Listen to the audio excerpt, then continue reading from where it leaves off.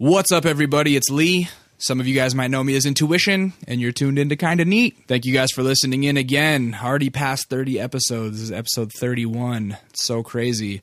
In recent podcast news, I ended up redesigning the logo, the Kinda Neat logo. The first one was always just kind of a place marker with the shitty like TV background, and I had called upon you guys to try and do some design work, and I appreciate all the submissions. I probably got like 10 or 15 submissions, and they were all awesome. And then what I learned from that process is that I'm pretty much just a fucking complete weirdo control freak, and I ended up just doing it myself one night while I was sitting at home bored. And so yeah, there's a new Kinda Neat logo, and I'm pretty stoked on it, but I'm biased because I did it.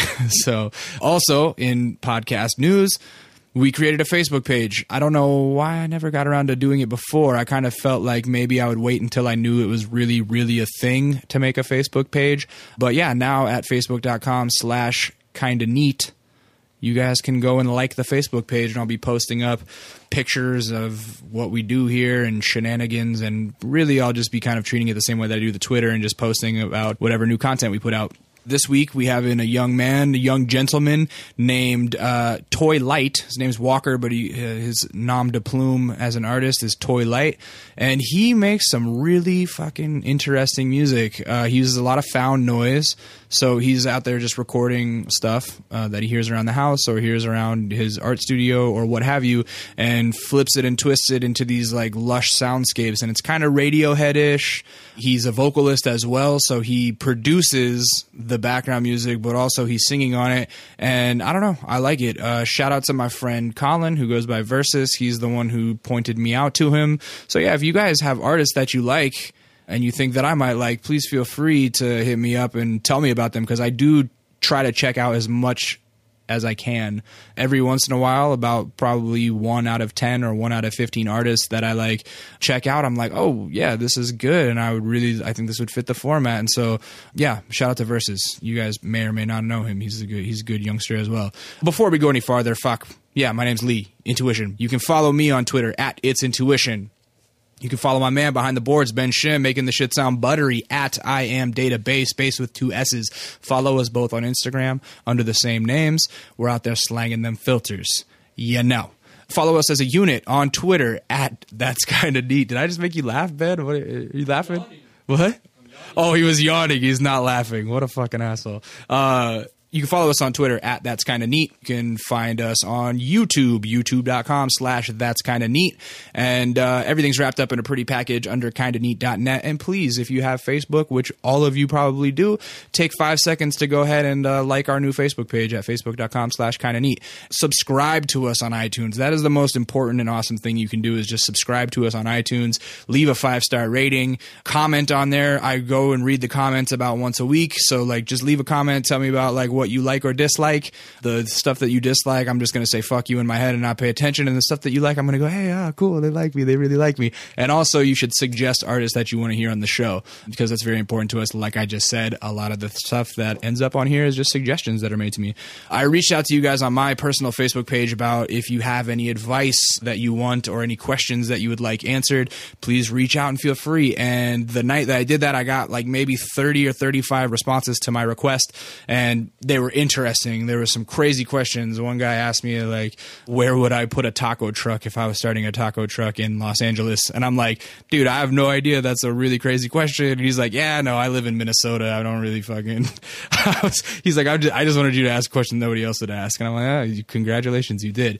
But I got a bunch, and so I'll be answering them over upcoming weeks. And this is the first one that I wanted to answer that kind of struck a chord with me. I'm by no means an expert in this subject, but I just wanted to kind of reach out to a young fan and, you know, see if maybe I had some good words for him. So this guy says, hey man, I just wanted to ask if you've got any advice on social anxiety or bipolar disorder.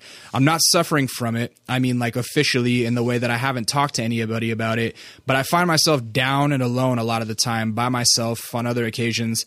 I can be pretty funny, and a lot of people seem to like that side of me, but I feel like it's all just superficial and just not really me. It's like I'm acting in a role or something when I'm in school or with friends, and I just can't relate to most of the stuff they're talking about.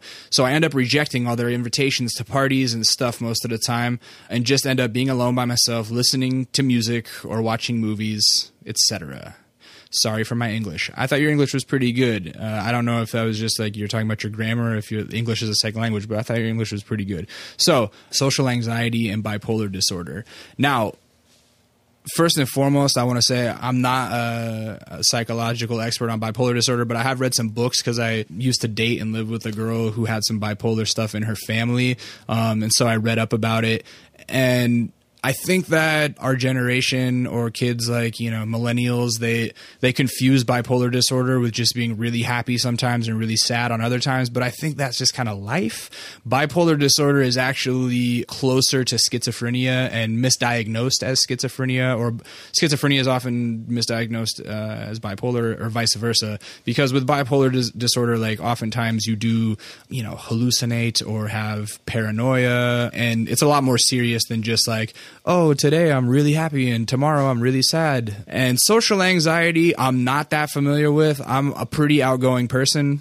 But I can touch on the fact that, like, I have suffered from depression for most of my life. There was a point in my life where I used to go to a shrink for a while back in my early 20s, and she told me this catchphrase, dystemic depression, dystemia. It's basically like when you've been depressed for so long, or you started being depressed so early on that it just feels normal. And so, like, you basically learn to cope with your depression on your own. And so I've never taken, like, meds for depression. Like, she wanted to put me on them or said I was a good candidate, and I'm like, I'm not really down because I don't want to just be neutral. I'm okay with the ups and downs, basically.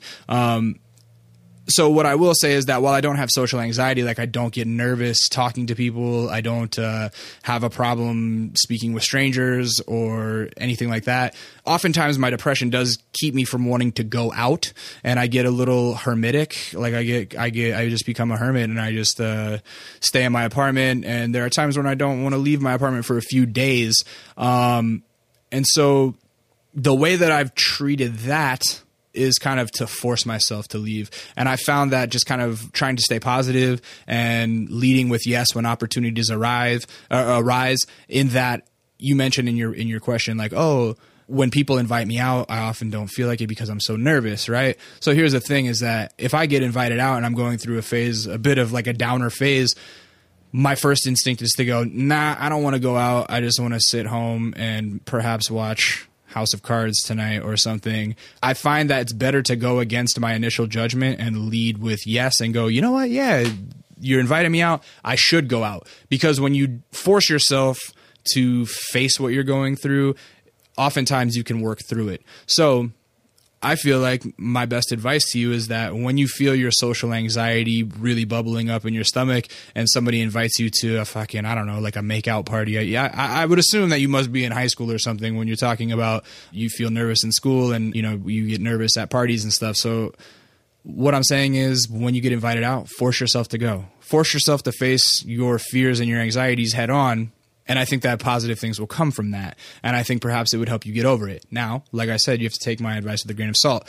If that shit doesn't work and you have terrible social anxiety still, perhaps medications are the route. It probably is a chemical imbalance. I think, like, I don't know if it's like what Xanax or something is an anxiety drug. Perhaps, speaking to somebody who is a professional, they would be able to like point you in the right direction and get you on meds that might balance you out. That's not the path for me. But if it is a crippling social anxiety where you find yourself not ever able to be out and find it affecting your work at school, affecting your social standings, affecting how you interact with people, then perhaps that is something that you would want to look into.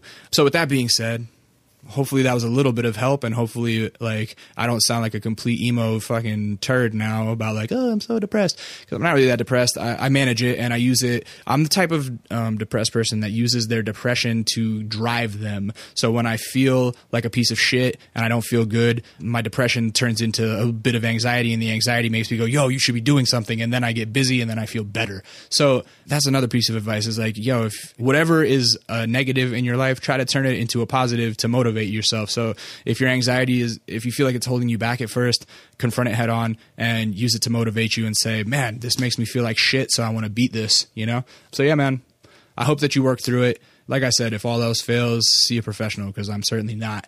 And now, without further ado, we're going to get into this young gentleman named Toy Light. He's going to be playing at Low End Theory on October 2nd. So if you're in the area, you guys can catch him live. I think he's got a cool thing going on. He's a very calm dude, very sage-like, seems wise beyond his years, very artsy-fartsy. I think the girls are going to go crazy for him. And so here it is. This is my interview with Toy Light.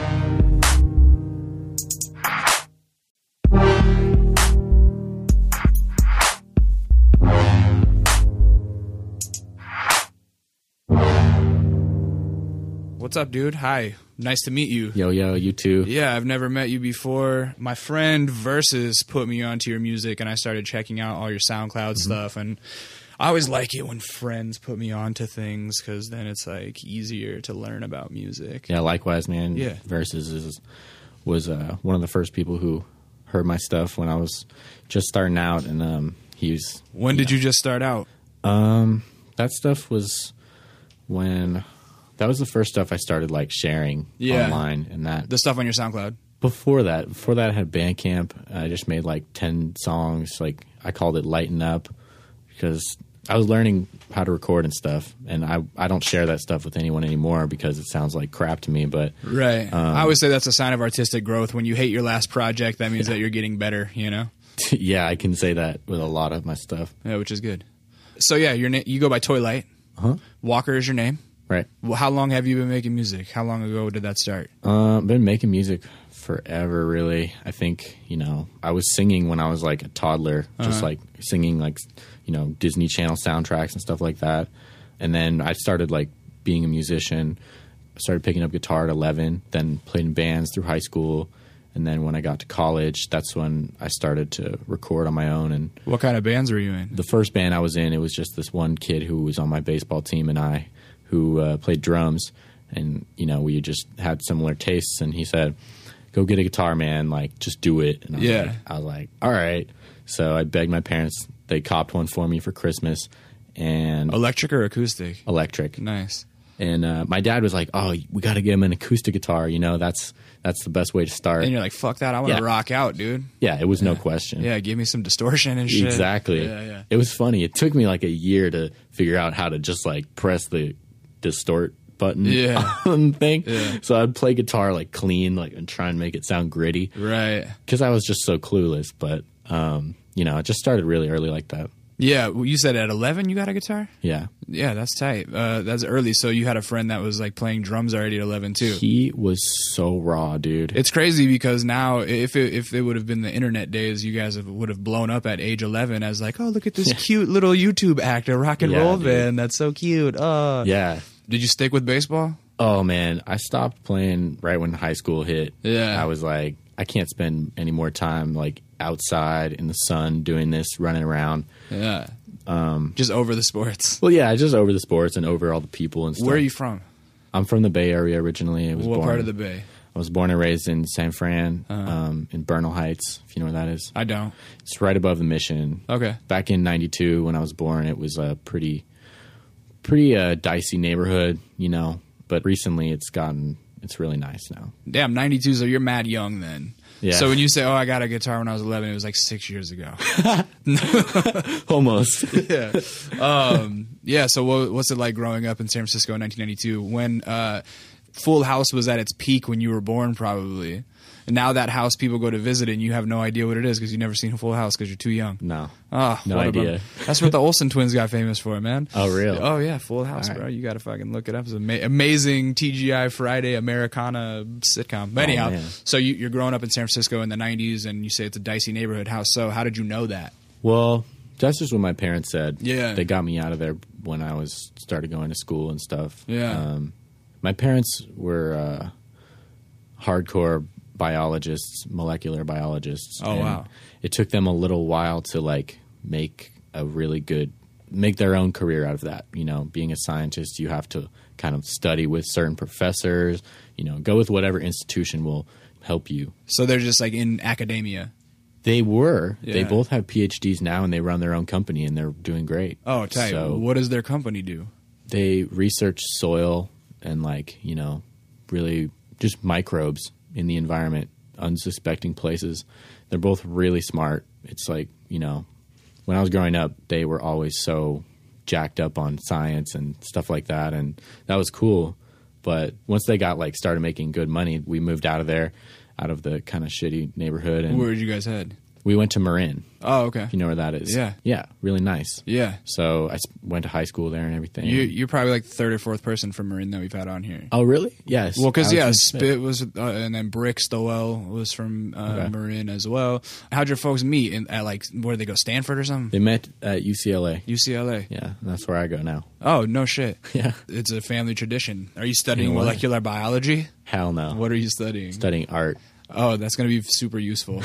That's what they said. They were, Yeah, take it from me. My bachelor's in commercial photography is super useful. No, I'm kidding. It's not. But no, that's good. You get to play and study art. What are you focusing on in your art career?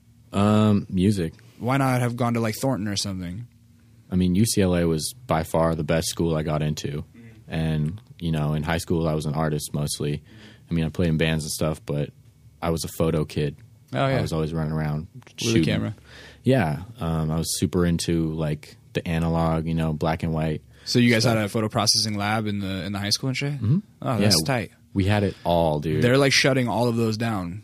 It's so lame. Yeah, I went to Brooks Institute of Photography in Santa Barbara. Are you familiar with it? Uh-huh. Yeah, so I went there, and when I went, you had to have a film camera, and the first like year is all just black and white before you need to shoot color, and it was all processing and stuff. And now they don't even teach kids how to process film anymore. Yeah, it's dude. like you have to come in with a digital camera because it's just that's it. Mm-hmm. So that's dope that you got to learn how to process. Dude, it was it changed everything for me. It was a way to get my hands on something creative, and you know, it's about imagery, you know, and there's it runs in the family too, really. I was gonna say that it's also the most like kind of mathematical and scientific art.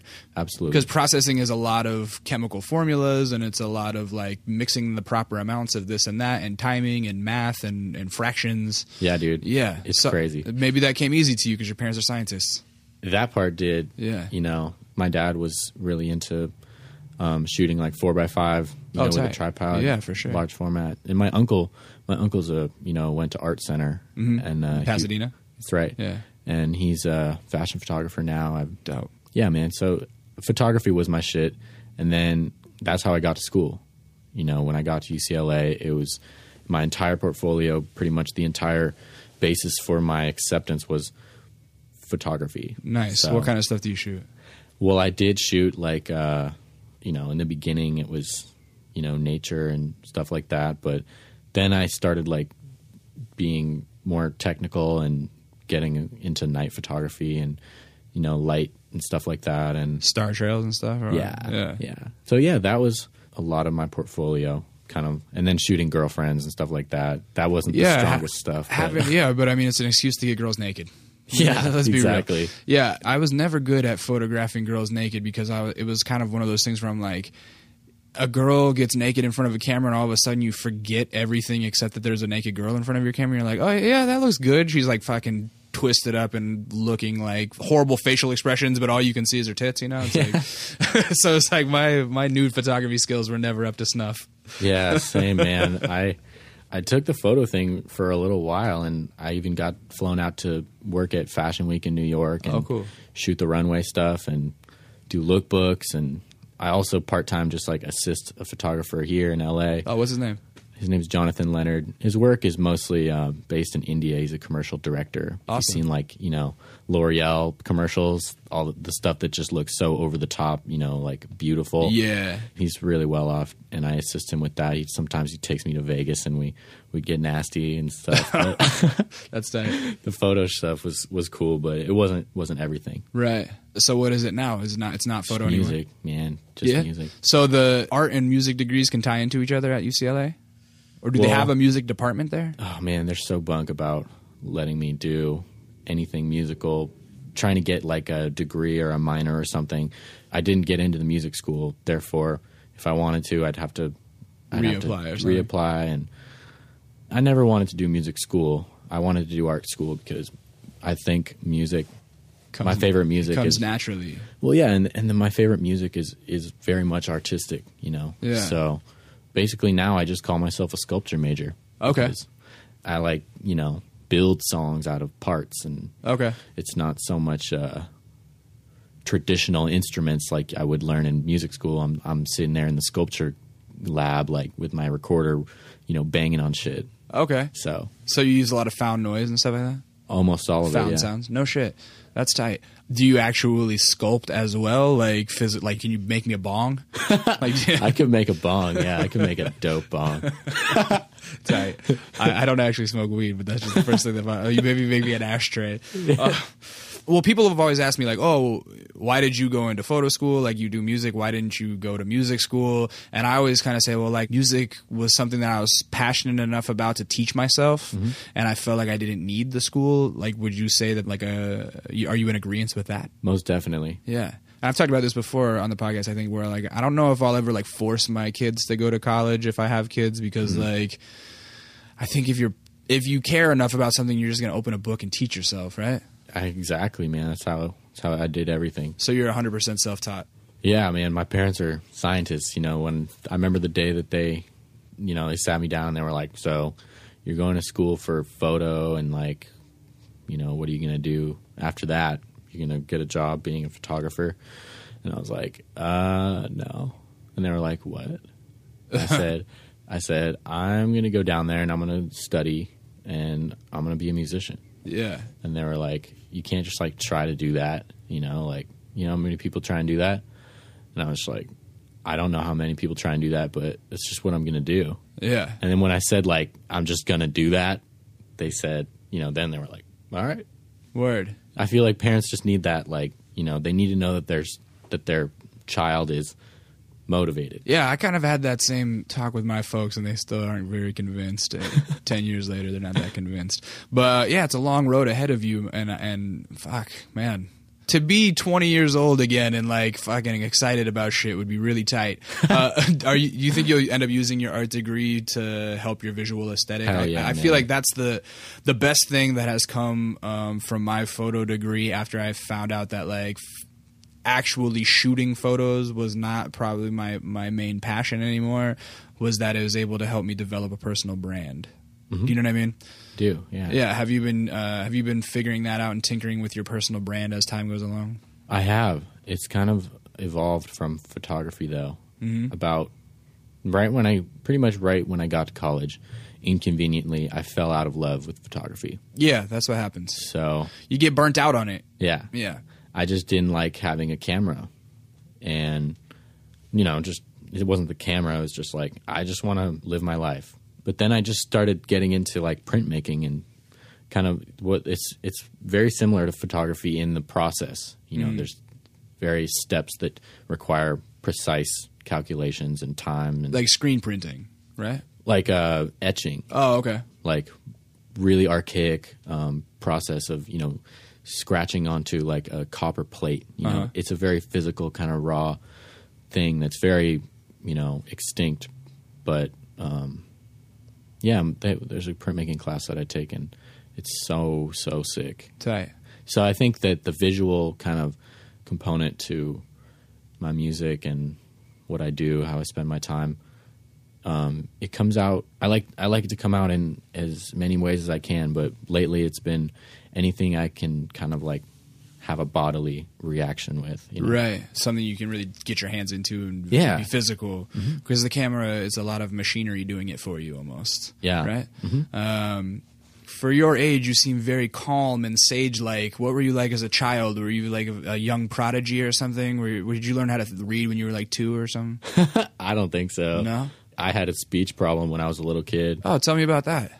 I was in like 3rd or 4th grade, and I never understood it until like years later. But I realized that I would be in elementary class with all my peers, and then around like 1 o'clock every day after lunch, I would go into a separate room with like 3 other kids from school, right, and like read like picture books and stuff. And I was like, this is awesome, man. I love this class. Yeah. And but it was like remedial fucking reading for... Yeah, because I guess I couldn't read and talk at the same time. I had a problem doing that. I stuttered a lot when I was little. Yeah. People called me... Well, I remember my daycare director, when I lived in San Francisco, called me Dunaman. Oh, because you would. I would just No all shit. the time. What an asshole. He was crazy, dude. You're not allowed to say that to children. That's crazy. Man, that guy, never forget him. I'm still kind of close with him, but Oh, crazy. I don't know. After I saw like All the King's Men or whatever it was, or the King's Speech, I guess, where he was like, oh, you know, were you born left-handed and then forced to be right-handed? Have you heard that? A lot of people that have stutters, they're born left-handed and then they're forced to be right-handed, which is crazy because then you're trying to think with the opposite side of your brain all the time, which makes you fucking stutter. yeah, dude, that's trippy. Yeah. I think what it is for me, it's not the hands. Yeah. It's my stance when I skate or surf. Oh, you know, I'm yeah. goofy footed, so Yeah. right foot forward, Yeah, I'm regular-footed and everything, and you're right handed. but I'm left-handed. Oh, so you're like me. I'm left-handed but right-footed, Okay, right? left handed, right footed. So you ride regular. I ride regular. I kick. I think that's normal. I kick a soccer ball with my right foot, and like, Same. yeah. But I'm left-handed. Yeah. Are you left-handed? No, Oh, okay. right-handed. Yeah, yeah. So that there's some mix up Yeah. there. I think I do feel like along my adolescence there was kind of an awkward thing in how I the way I skated. Skating and surfing and stuff were a big deal in high school, right? So So you grew up skating and surfing? skating more Yeah. What age did you pick up a skateboard? as early as I could, probably before guitar. No I think. shit. Yeah. Like you were super into it. Did you get good? I got like 4 kick flips in my life. Oh, so It's not not that that good. good. Not that good. They're pretty But, bad. so you would use it for just transportation, more or less. Yeah, there was that phase. I mean, I did want to get really good. Yeah. So I practiced a lot, and I'm like fairly, agile on my skateboard. I used to skate through San Fran all the time, and like San Francisco is really sketchy and hilly. And Fuck yeah. it's crazy. You gotta at least, Riding a bike there seems a hella sketch. dude. Yeah. Driving there is crazy. Yeah, I believe it. But So, like, when you were in high school, like, you weren't a skater kid, per se. I was. You were? Definitely. Yeah. But did the other skater kids, did they make fun of you? Like, yo, man, you don't got your fucking laser flips down, Yeah, cuz? dude. Yeah, definitely. I mean, I was the kind of artsy dude with the camera at the same time. Oh, yeah. Similarly, I grew up in Alaska. I don't know if you know that, Oh, but really? yeah, I say that all the time. I'm sorry for the listeners that keep getting that pounded in their heads. But so I grew up there, and there wasn't much of a skate season up there because the summer is only a few months, and I was busy playing baseball at those times and soccer and shit. So I had the like skate bug in me, so I snowboarded because that was like the equivalent. So like rather than being a skater kid up there, it's like easier to be a snowboarder kid, and I really loved it, and for a while I was like, oh, I want to get really good at this and go pro or something. But then I realized like, oh, wait, some of my friends are way better at this than me, Yeah. so maybe I should get a camera and start shooting them. Yeah. And that was like what initially drew my interest into photography. When I was like 14, I was like, oh, I want to shoot my friends that are like doing backflips and shit. Same, dude. Yeah. Yeah. So with surfing too, you said you surfed? Surfing, yeah. Surfing in NorCal is different. Yeah, I could imagine. Really rugged. Full suits and Full suits, booties and sharks, shit. Oh, wow. rocks, and everything you don't like. Yeah, were you pretty decent at surfing?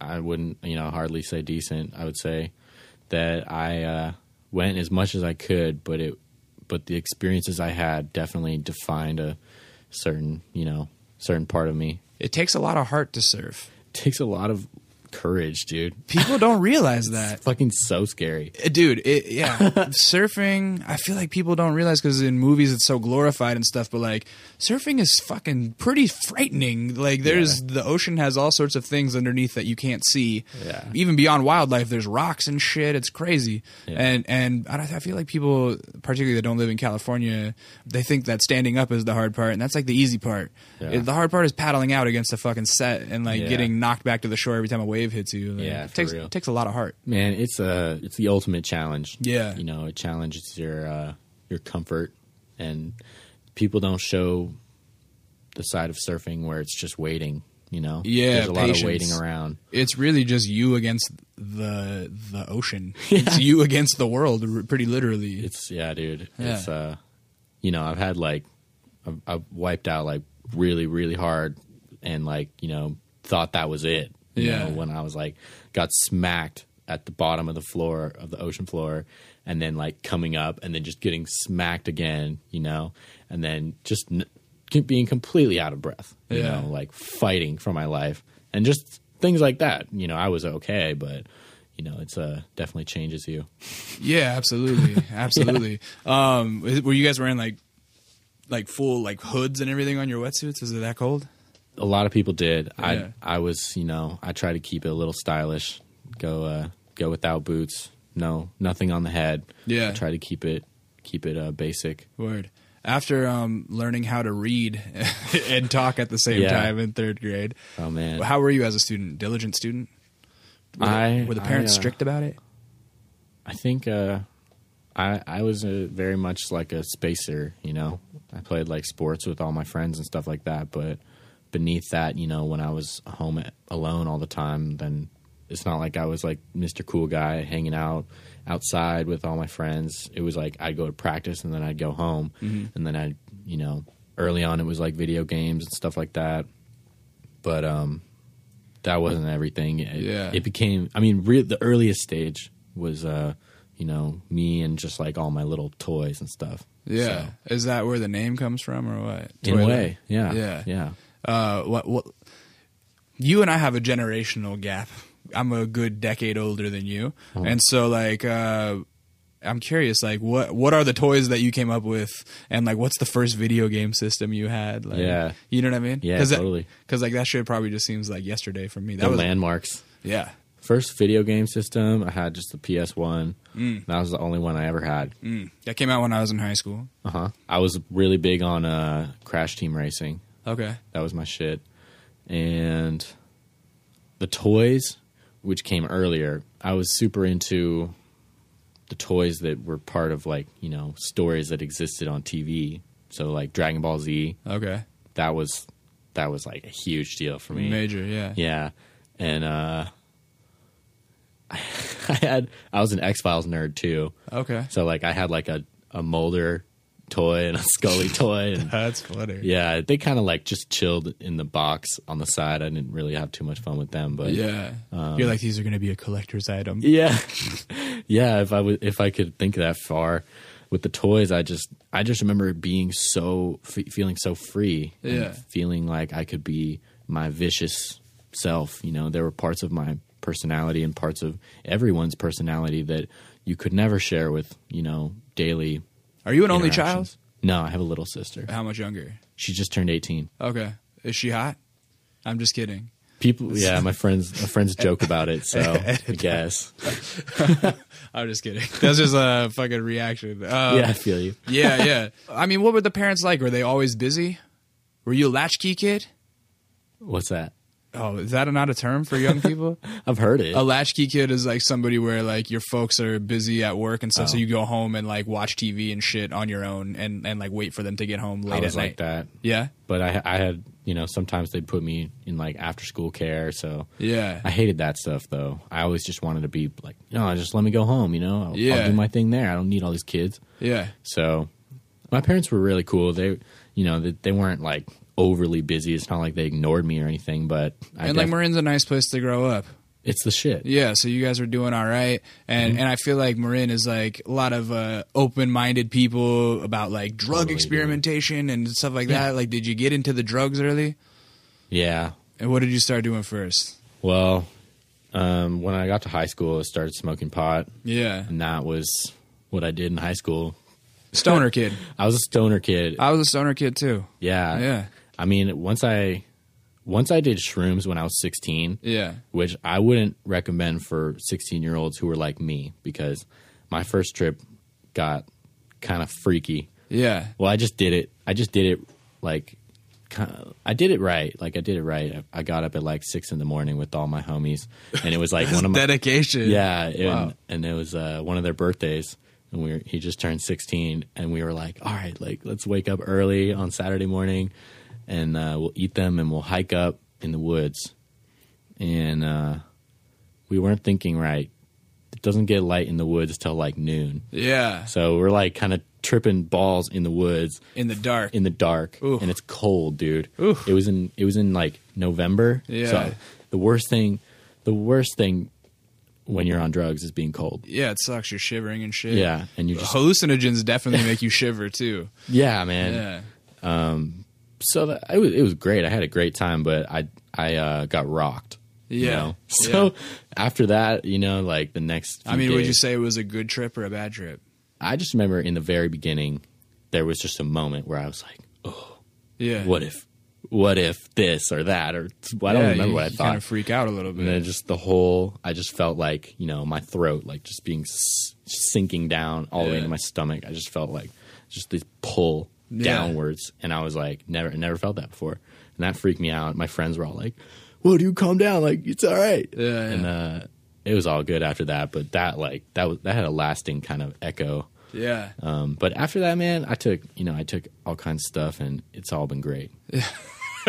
There you go, kids. Fuck, it's all been great. No, yeah, that's funny that you guys like planned it out and woke up at 6 a.m. I remember my first time doing mushrooms was very like on a whim. My friend was like, I was like probably 19, and he's just like, "Hey man, we got some mushrooms. You got $40?" I'm like, "Let's go!" Yeah. It is like 9 o'clock at night, and then my first trip on mushrooms was terrible. It was Really? yeah, I had a very bad trip, but I had done other hallucinogens before and had good trips, so I was like not worried about it, and I went in probably overconfident, and then I just had like a freak out moment because I've probably told this before, but like we were in the backseat of a car like heading to a party, and in the middle of a city intersection, my fucking friend like opens the back door of the car and starts vomiting. Yeah, in the middle of an intersection, and I'm like, "Fuck, man, we're like downtown in a city, like we're gonna get pulled over. We're fucked, man. Oh, take me home." Like I just couldn't hack it with shrooms on the first time, and I kept trying and trying. I never really had a good trip on shrooms, but I loved acid. I was an acid guy. Yeah, yeah. So, are you still on a path of self discovery? Are you still into the like learning about yourself via hallucinogens? I learn from every time I do it. Yeah, I don't take them that often anymore. yeah. And they never became anything I needed, but they became. Yeah, I don't think anybody needs them. Yeah. It's more like you're either down to do it sometimes. Yeah. Like no one's like, "Yo, yeah, hi, I'm here in Narcotics Anonymous because I'm addicted to mushrooms." Like I feel like Yeah, get the dude. fuck out of here. I know. The thing with shrooms is there's more kind of a body Yeah, influence, yeah, and that's kind of freaky if you're not used to it. right. But acid was always fucking dope, man. It's very Really heady. cool. It's very heady. Yeah. yeah, Very similar, but really cool. absolutely. Still smoke the weed? Oh yeah. Yeah. Are you like a weed scientist? Like, do you need to know your indicas and sativas and all that shit? And like, When I was in high school, I was proud of the distinction, my Yeah. knowledge of which to smoke when. yeah, But now it's like, man, it's hard now because if I smoke like during the day, or nowadays I just vape usually because I sing and I don't want to damage anything anymore. But you get so washed, which just means like super tired, and in the middle of the day, like I can't get out of that. Yeah. I think I'm a lightweight when it comes to like everything, yeah. and I can't do it during the day anymore without crashing. Right. But, without a good mid-afternoon nap. Yeah, man, or just a lot of coffee. Yeah, for sure. But Yeah, I don't know. I actually quit like right around your age smoking weed, and it's one of those things where I was never able to like turn back. I don't know. Like sometimes I wish that I could just go back to smoking weed every day because it was like a good self-medication and Yeah. it kept me pretty neutral. oh yeah, But at the same time, yeah, once I quit, it's like now that I'm a fucking old man, I just get paranoid and shit. Yeah. That's got to be like the perfect environment for me to want to do it nowadays. I feel you. So what was the music environment like in your household? Was your dad into it? Was your mom into it? My parents were they loved music on some days. They had a whole life of experiences, and they're very much nostalgic. My dad, he was always into like Bob Marley and Pink Floyd and Led Zeppelin, and he turned me on to AC/DC when I was really young, which was cool. Yeah, my dad was always just when we're partying, when we're having people over, when it's a good time to play music, do that. He's trying to crank up the AC/DC when you guys have a party. That's some white trash Some shit. parties. That is some white trash. I'm gonna tell you, in North Pole, Alaska, anytime that you are at a fucking bonfire party or a gravel pit party, you will always hear AC/DC raging from someone's truck. It's so funny. Yeah. It's like it's a guarantee. Anyhow, Yeah. AC/DC. That's dope. What else? Well, I remember when I got a guitar, my mom, God bless her, she was just like, well, if you're a guitar player now, you might as well listen to the greatest guitar player ever, Joe Satriani. No. Hendrix. Oh, okay. Yeah. I was close. No. Yeah, Hendrix is dope. Yeah, she turned. I remember the day she played that for me. Did they have it on vinyl? No, she just bought me like a greatest hits CD, Dope. just whatever was at Best Buy. Yeah. And that got me. At first, I was like, I listened to like radio stuff, and then I heard that, and I was like, this is so weird. Yeah. But then, really listening, it was like, oh shit. Yeah, This it's guy's crazy. That's some fucking life changing. crazy. I was lucky enough to like it's really cheap in Alaska to live, like as far as housing market back when I was a kid. And so like we lucked out and got a fucking really dope house for really cheap, and it had this huge basement. And so my dad wanted to kind of turn it into like a man cave of sorts, and so it's like 1,000 square foot basement, and he got a pool table down there, and he ended up getting a foosball table. We had darts and shit, like all kinds of stuff. That's what's up, man. Yeah, it was dope. But he had an extensive vinyl collection down there, and like his working stereo from like the mid 70s probably.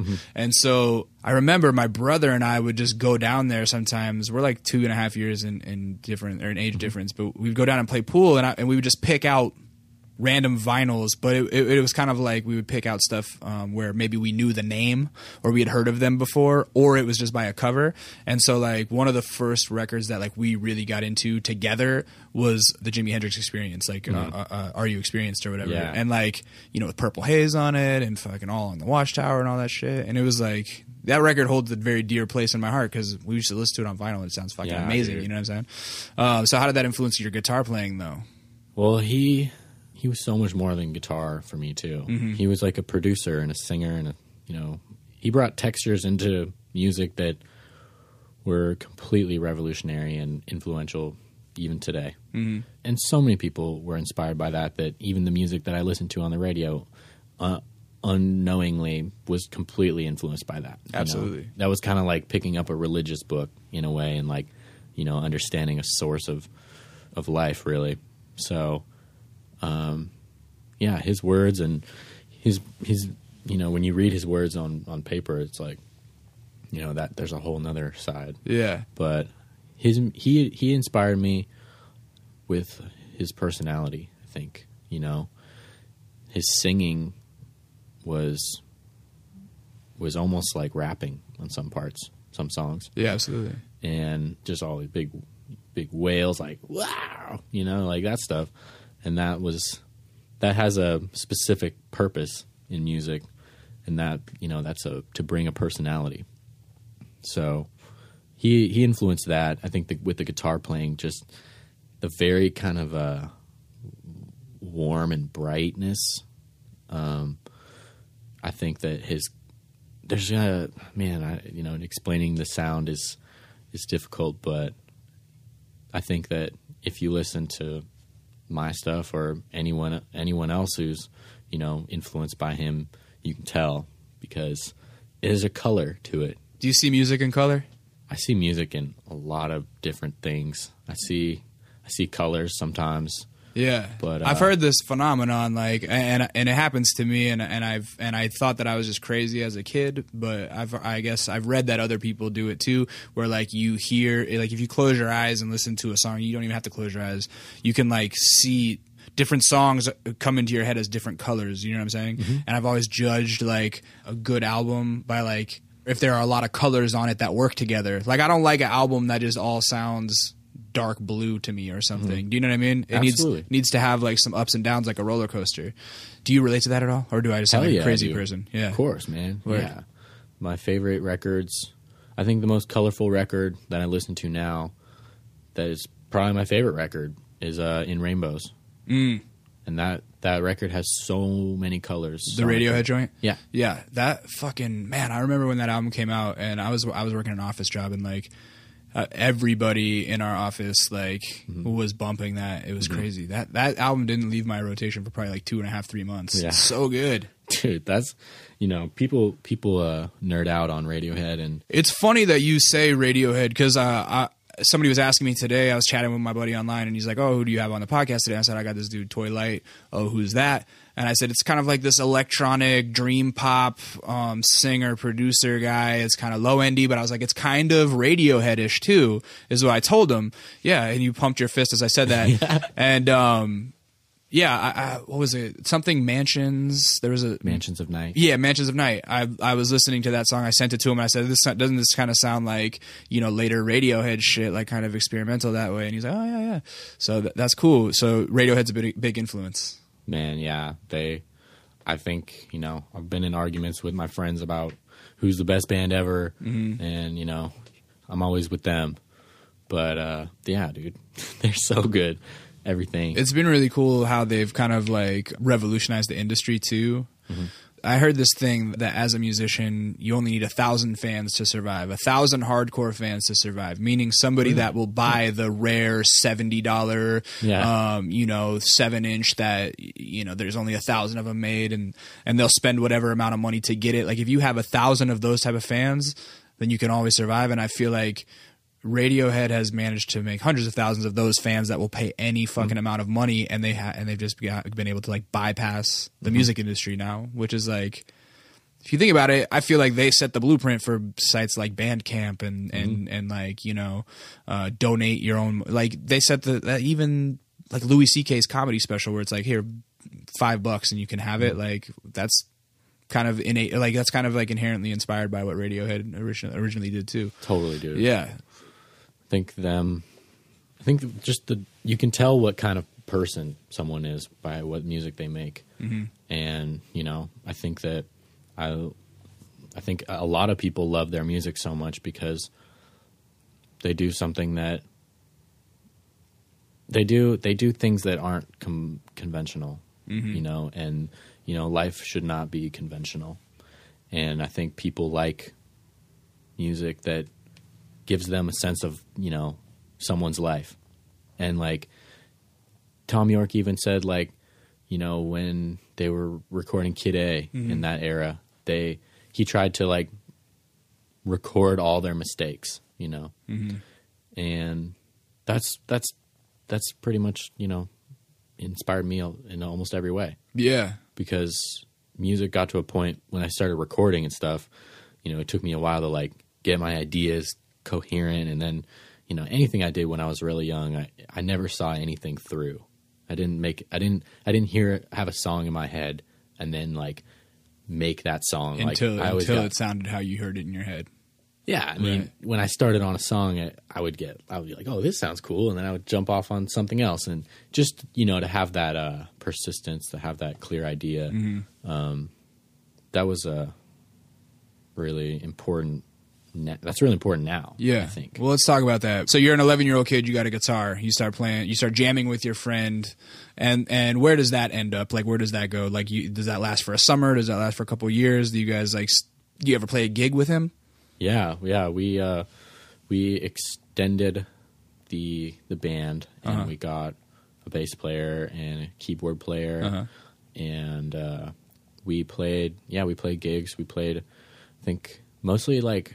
We played like art galleries, and that. At what age? I was like 16, 17. What kind of music would you say it was? People said we sounded like Radiohead. That's tight. And like Nirvana and stuff. Were you singing in the band as well? Yeah, so you're playing guitar and singing at the same time? Mm-hmm. Yeah. Nice. That's a talent.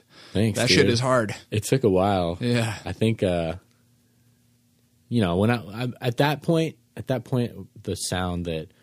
I mean, the kind of guitar playing I was doing was like, kind of Nirvana, like, like sometimes like not big open chords, where like barred chords and like, certain additional like hammers and, just pretty simple, simple music.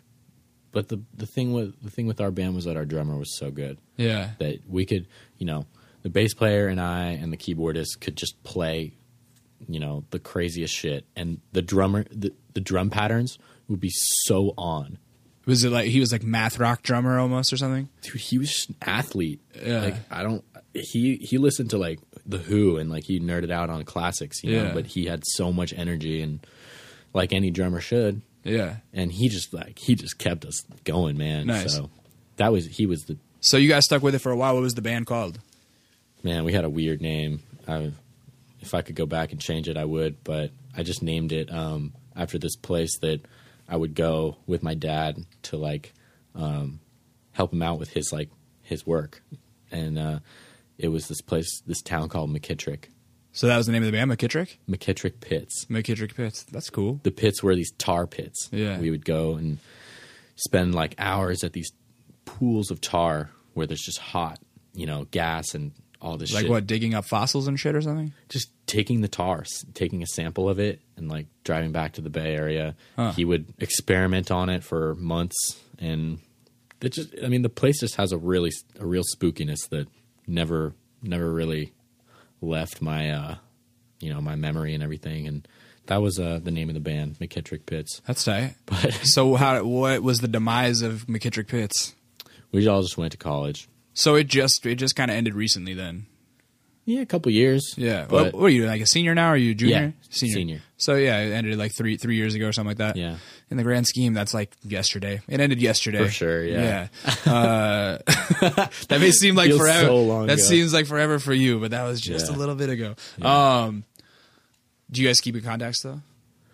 I keep in really close contact with the bass player / keyboard player. They would switch off. I'm close with them still. The drummer dude, he was an athlete. He had different plans. He was, he went to some school in the Midwest, and we're really cool and everything. We haven't talked. Playing much. what, like football or something? What was he playing? I don't know. He was super into baseball. He was the baseball guy. Yeah. But So you guys were more or less like. Here's the thing: is that you guys became friends at 11, right? Mm-hmm. And playing drums and guitar, and you both became friends because of this like mutual goal. Yeah. Do you feel like you never really became like friends? It was always, even at 11, it was kind of like some business shit. well, when we were that young, Yeah. he was definitely like one of my best friends. Yeah. It was like, we loved each other. And But then a everything. chick got in the way. No, I mean, when in high school, Yeah. like he took sports and stuff so seriously, and I started, skating and smoking and Yeah. all this stuff, and we just had different lifestyles. Yeah, but the music kept you guys together still. Oh, though. it was always the music in Yeah. high school, and Yeah, he's a great guy. for sure. Yeah. I'm not trying to get you to talk shit Oh about no, your friend. not at all. I just haven't thought about him in a while. Yeah, well, it's funny because like I feel like everybody that I've collaborated with on music, it starts off kind of on some like being cool and being friends, and then the longer that you work together, the more like you start to realize music is the tie that binds. You know what I mean? And sometimes there's not much else other than that music. You know what I mean? Yeah. So is it when you get to college? Is that when you really start experimenting with soundscapes on your own, or were you doing that already in high school? That was the first time I started recording When you got to college? on my own. Yeah. So you moved to LA, and like, what happened? Did you go to Low End Theory or something? Yeah, dude. And was that was a big game changer? As soon as I went there, I was like, all right. All right, is what's up. What was the show that you went to? I think the first time I went, I think I saw Toki Mosta. Okay. Back then, she was like, she was doing something that, was just like, it was amazing to me. And, she was very melodic and soulful and brought elements of the colors, Yeah. very colorful, all the Brain Feeder stuff. Yeah. Huge fan. So that was the first time I went there and, got hooked. Did you start going often? Oh yeah, dude. I've, ever since then, going as often as I could, almost every week. Maybe that's why you look familiar. Because when you walked in, I said, "Oh, hey, I feel like I've met you before," and maybe that's why I go to Low End a lot too. I don't really pay that close attention to the acts anymore, which is a bad thing. I just go to kind of be around and say hi to people and be friendly. That's why it's so dope. It's tight. It's a good community there, and it's a nice I hate to say scene, but it's a cool little scene. Totally. And it's a nice place where I know a lot of my friends will be every Wednesday, and I can go say hi to people after I've been done being a hermit for a while. Maybe. Yeah. But yeah, so that's dope. And you said you started interning for Kev? Yeah. How long did that take before you were like, okay, I like this shit, now I want to start interning? I did the internship when I was a sophomore. So I was going to Low End Theory for like a year before that, and I saw the ad to that they're hiring. Yeah. And I felt like, hell yeah, I want to do that. Yeah.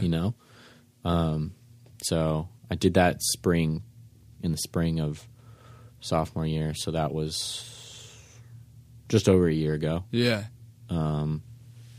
Yeah, man, that was awesome. Good experience. Dude, it was the shit. That like, I met so many amazing people. Yeah. Like my best friends now. I met from that. That's dope. Yeah. Yeah, for sure. So. I've always heard great things about the internship, breaking the fourth wall. If you guys out there listening ever are interested in interning for Alpha Pub, feel free to hit Kev up. I know that he's always looking for interns. And it's a cool experience. Everybody that I've talked to that's done it has always been like very appreciative of it. And a lot of people that like I've had on the podcast have interned for him and stuff. It's interesting. So after you see Toki Monster at Low End Theory, like, do you go out and buy some gear? Do you bootleg some shit for the computer? Like, what do you do? How do you start like changing your musical landscape? Well, I had the ideas, I needed the gear, and I needed to develop my skills, which took a long time. But I started out on GarageBand, and then I jacked Logic, and then my computer died after a month. So all the shit I made on Logic, it was a bunch of shit anyways, like it wasn't any good. But I lost all that. So then I had to replace the hard drive and everything, and then I jacked Ableton, and then I was like, this is crazy, and it took me a long time to get my ideas straight with that. But now I bought it like a year ago, and I'm on 9 now, and it's so sick. I just bootlegged 9. I've been thinking about maybe teaching myself to use it. I'm proficient at Fruity Loops. I used to fuck around with making beats a lot, and I always felt like when I was making beats, I was like more creative with my raps, and I haven't done it in a couple of years, and so I'm like, maybe I should start making beats again. It's very intimidating to jump into a new program that you're not familiar with. How long did it take you to get comfortable with it? Oh, man. Ableton, it was a bitch, man. Yeah. I mean, I didn't have anyone showing me stuff, so I just taught myself. But there are a lot of YouTube tutorials. There are. Yeah. I'm such an idiot about that. I should do that more. But I think I mean the first stuff I made, I was such a goof. I didn't know that you could just make a timeline song. Yeah. All my first stuff were just like little live sessions that I recorded. Oh, right. So just triggering stuff, and so much of it was offbeat, and that was all right at the time, but now it's like keep that in the closet. Right. But that was when I started out. It took me about 2 years, maybe. I mean, I've been working on it since beginning of sophomore year, which was almost 3 years, two and a half. Right. Yeah, it's been a while. Not a whole lot, but I can make the sounds I want now. So when did you start realizing that okay, sampling isn't going to be my shit? Like I want to do found noise. Like what was the idea for that? Oh man, dude, that's the stuff that I dwell on, because music is life. I realized. I came to a realization a while ago that everyday life and sounds that happen in your surroundings, in your room, are more profound than you want to believe. So when you produce those things right, when you produce sounds that you're used to tuning out, when you produce them, and you can if you put enough effects on them, then they're obscured enough to sound like atmosphere or anything you want. But when you keep a certain rawness, like a certain like a liveliness, and these sounds hardly anyone's really using them to the best, I mean, the people that really really blow my mind now are guys like Amon Tobin. He's the best producer in the world, in my opinion. He takes sounds that are completely alien, but they're very familiar. They're daily sounds. He did one album that was just all animals and machines and stuff like that. And that takes music to a completely new place. That takes music to a place that is experiential. And music should be that, you know? I think music, you know, it's part of the evolution. I'm trying to just be more expressive of myself, because I think that everyone really deep down, we're not all that different, right? So when you take stuff that makes, you know, our experience, and you take that stuff and you translate it in a way, perhaps with an emotion behind it or a color, you know, you can really take someone out of their slumber. You know, you can really wake someone up. You can change someone. Do you feel like you're more of a producer or a vocalist, or like do you feel like your vocals are just part of the production? I mean, it sounds like you're really trying to create these really custom soundscapes, and you're very passionate about it. So do you feel like you concentrate more on the sound than maybe the voice? The goal is to have them blend seamlessly and sound like they're supposed to be together. You know, I want to be. When I was a little kid, I wanted to be a singer. Yeah, but you know, I don't want someone else to make me a beat. You know, I don't need that. I know exactly what I want to make. Yeah. So it's both. Right. Definitely. Do you put a lot of weight into your lyrics? And I say that that almost sounds disrespectful as a question. Do you put a lot of weight in your lyrics? But like, I'm gonna keep it 100 right here. Like when I listen to Radiohead, most of the time I don't understand what the fuck Thom Yorke is saying. Yeah. I'm just kind of listening, and it's the mood and the atmosphere that they're creating that makes the music so moving to me. Not necessarily what he's saying. Right. Do you relate to that at all? Like, do you totally like it's less about what you say and more and about how it sounds almost? When I was young, I didn't care so much. Yeah. But you know, reading more now and becoming smarter and becoming a better listener, I think, is what makes anyone want to be better. You know, when you really hear something amazing. I mean, you know, hearing certain lyrics, hearing a certain combination of words that don't quite make sense, but it makes a lot of sense. You know, so that stuff is what drove me to sing. You know, I didn't care so much in the beginning about what I said. Of course, I had to say words. You know, so I would make up things to say, but there weren't. You know, I wasn't like not a whole lot of weight. But now I'm trying. But the way this girl was asking me the other day, she was like, "Oh, what are you doing?" I was like, "Oh, I'm writing lyrics. You know, it's like this is the hardest part for me." And she was like, "Why is it so hard? Like it's so easy. Like I do it all the time." And I was like, "Okay, like maybe if you're like, you know, trying to tell a story like in a linear way, you know, like I don't know, how often do you listen to music like that?" Yeah, it sounds the same every time. Right. I was telling her I like music with words that kind of appear out of thin air that you didn't hear before. Maybe because you know it wasn't part of a linear sentence or whatever. I was telling her I like words and lyrics that are kind of like secret messages. You know, I like a song to be like a mystery. You know, that you have to like really like get into and discover words. That's interesting. That's a cool take.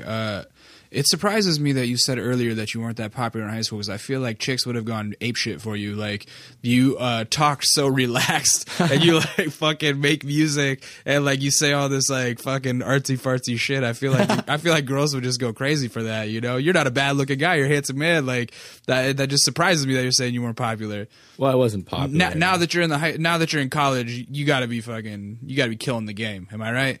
Art major. I was just so like weird and emo, dude. I don't know. I mean, chicks love weird and emo. Yeah, they do. Yeah. I mean, some go crazy, you know. Yeah. I've had, you know, crazy girlfriends, and you know, I've had girls. I've had to like, you know, turn down girls and stuff, but like that wasn't, you know, that sucks. That's not your passion. No, I hate that. You know, when I know that, you know, someone's thinking about me, then, you know, unless I really, really like them. Yeah. You freeze up? You awkward around the opposite sex? Definitely not awkward. Yeah. No. Okay. I'm pretty comfortable, you know, but when I was a kid, it was hard to find, you know, I had this problem, you know. Okay. When I was a kid, like, all right, I need to be with a cute girl. You know, I love cute girls, but like all the cute girls are like so bitchy, you know, and like they're really judgmental, and it's hard to keep their attention. You know, they're really good at making you feel like an idiot, and that's how I was when I was younger. You know, really cool girls weren't like dolling up. You know, they didn't look super hot, you know, and like, right, which is unfortunate, man. That's it's like just that Venn diagram on have you ever seen that online, the Venn diagram where it's like it's 3 circles about chicks. I'm sorry, women that are listening, we aren't misogynists, we're just making light of a situation, but it's like 3 circles of a Venn diagram, and it's like you've got good looking, smart, and emotionally stable, and it's like you can only pick 2 for any woman. They can only be good looking and smart, but they're going to be absolutely crazy, or they can be good looking and emotionally stable, but they're going to be dumb, or they're going to be fucking emotionally stable and smart but not good looking. Like you can never get the perfect trifecta. I've yet to meet that perfect trifecta. Yeah, likewise, man. Yeah, but I like smart, good looking girls, but emotionally stable is the least important for me. Hey, if you're crazy, I'm down. Me too, man. I like me a crazy bitch. Yeah. Super Those are down. my favorites. Yeah, super down, dude. the crazier, the better in bed, and the more fun it is. They keep you on your toes. I'll tell you what. You got a lady right now? Nah, nothing serious. Yeah, so ladies, you're going to see when you see this picture of him on kindaneat.net, it's a handsome man. You look like a fucking Abercrombie model, bro. Oh, he's gonna be out here fucking cleaning up at Low End Theory after this shit. What are you currently working on? What projects have you put out? How about that? I'm not even that familiar. Yeah. Stuff that I'm proud of. Yeah, There's sure. really only like one thing. Which is? That I just put out in June. Mm-hmm. It's a 5-song EP. Took me forever to make, just because I wanted to share it. You know, like my previous stuff, I listened to it and I'm like, oh God, like I did that. Oh God, why'd I do that? But now this thing I designed for a specific purpose, and I'm still proud of it, which is somewhat surprising. Yeah. But that's called Sign of Life. Came out in June. Bandcamp. All the songs are on SoundCloud, so you can just stream it there. And yeah, that's that. I took a while to do that. Right now I'm working on a new 3-song EP. My homie Paul, you know Paul Preston?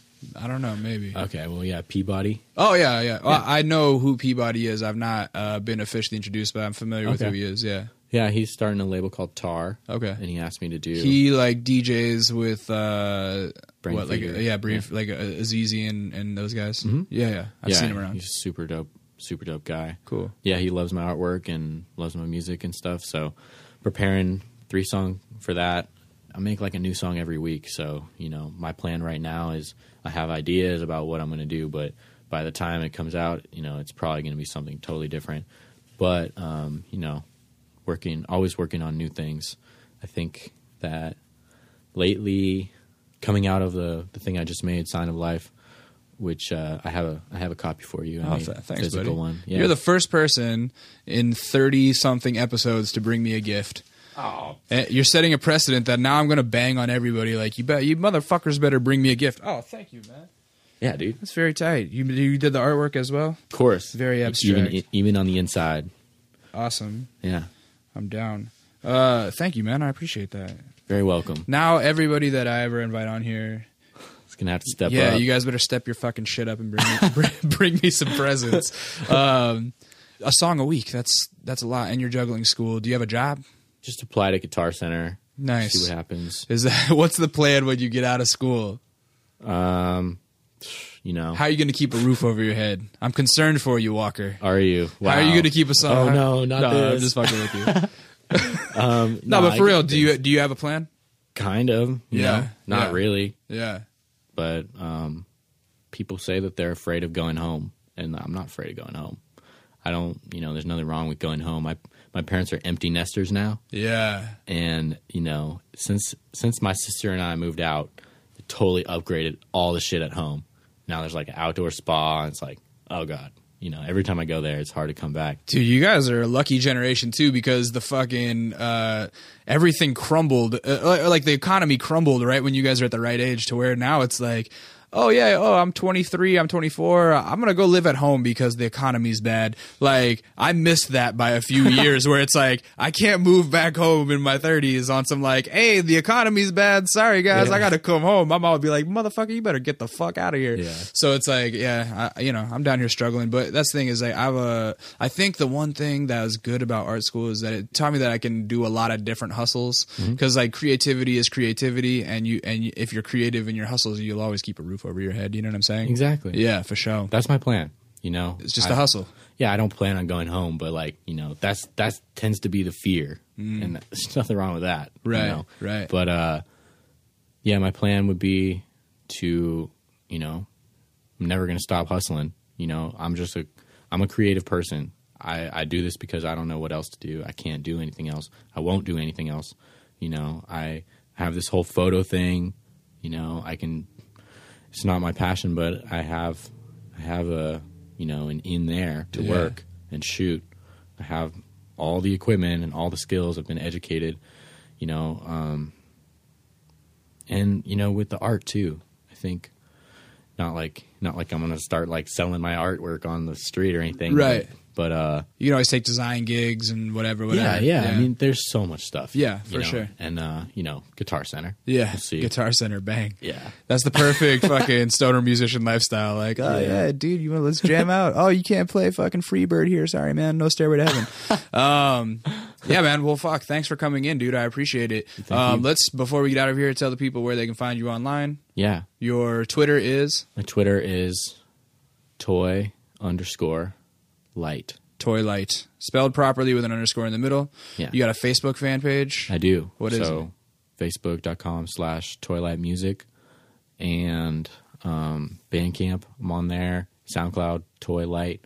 Should be fairly easy to find. Yeah, if you Google search Toy Light, the SoundCloud's the first thing that comes up, and like the SoundCloud's legit. It's got a lot of great shit on it. Thanks, man. Yeah, absolutely. You got Instagram you want to shout out? I do, yeah. What's your Instagram, bro? We're very futuristic here. Yeah, it's just at Toy Light. At Toy Light. Nothing, no tricks in there. Just and then this episode is going to come out next week, so you're playing Low End soon, right? Low End Theory, October 2nd with Lapalux. So there you go. If you guys are in the LA area and you see his live performance, what song are you going to perform? Today? Yeah, tonight. I'm going to perform 2. You're going to do 2. I cut both in half, so they're a little mini mixtape. Yeah, okay. Yeah. If you're familiar with my newest EP, Sign of Life, then I'm going to do Mansions of Night and Sacred Heart. Okay, perfect. So if you see the video and you guys appreciate it, you can go see him in the Los Angeles area at Low End Theory on October 2nd. Is that what you said? That's right. October 2nd. So thank you so much for coming in, Walker. It was a pleasure to talk to you. You're very fucking soothing aura about you. Like, you're very relaxed and sage-like, wise beyond your years, and your music is dope, and I think that great things are going to come from it. So thank you.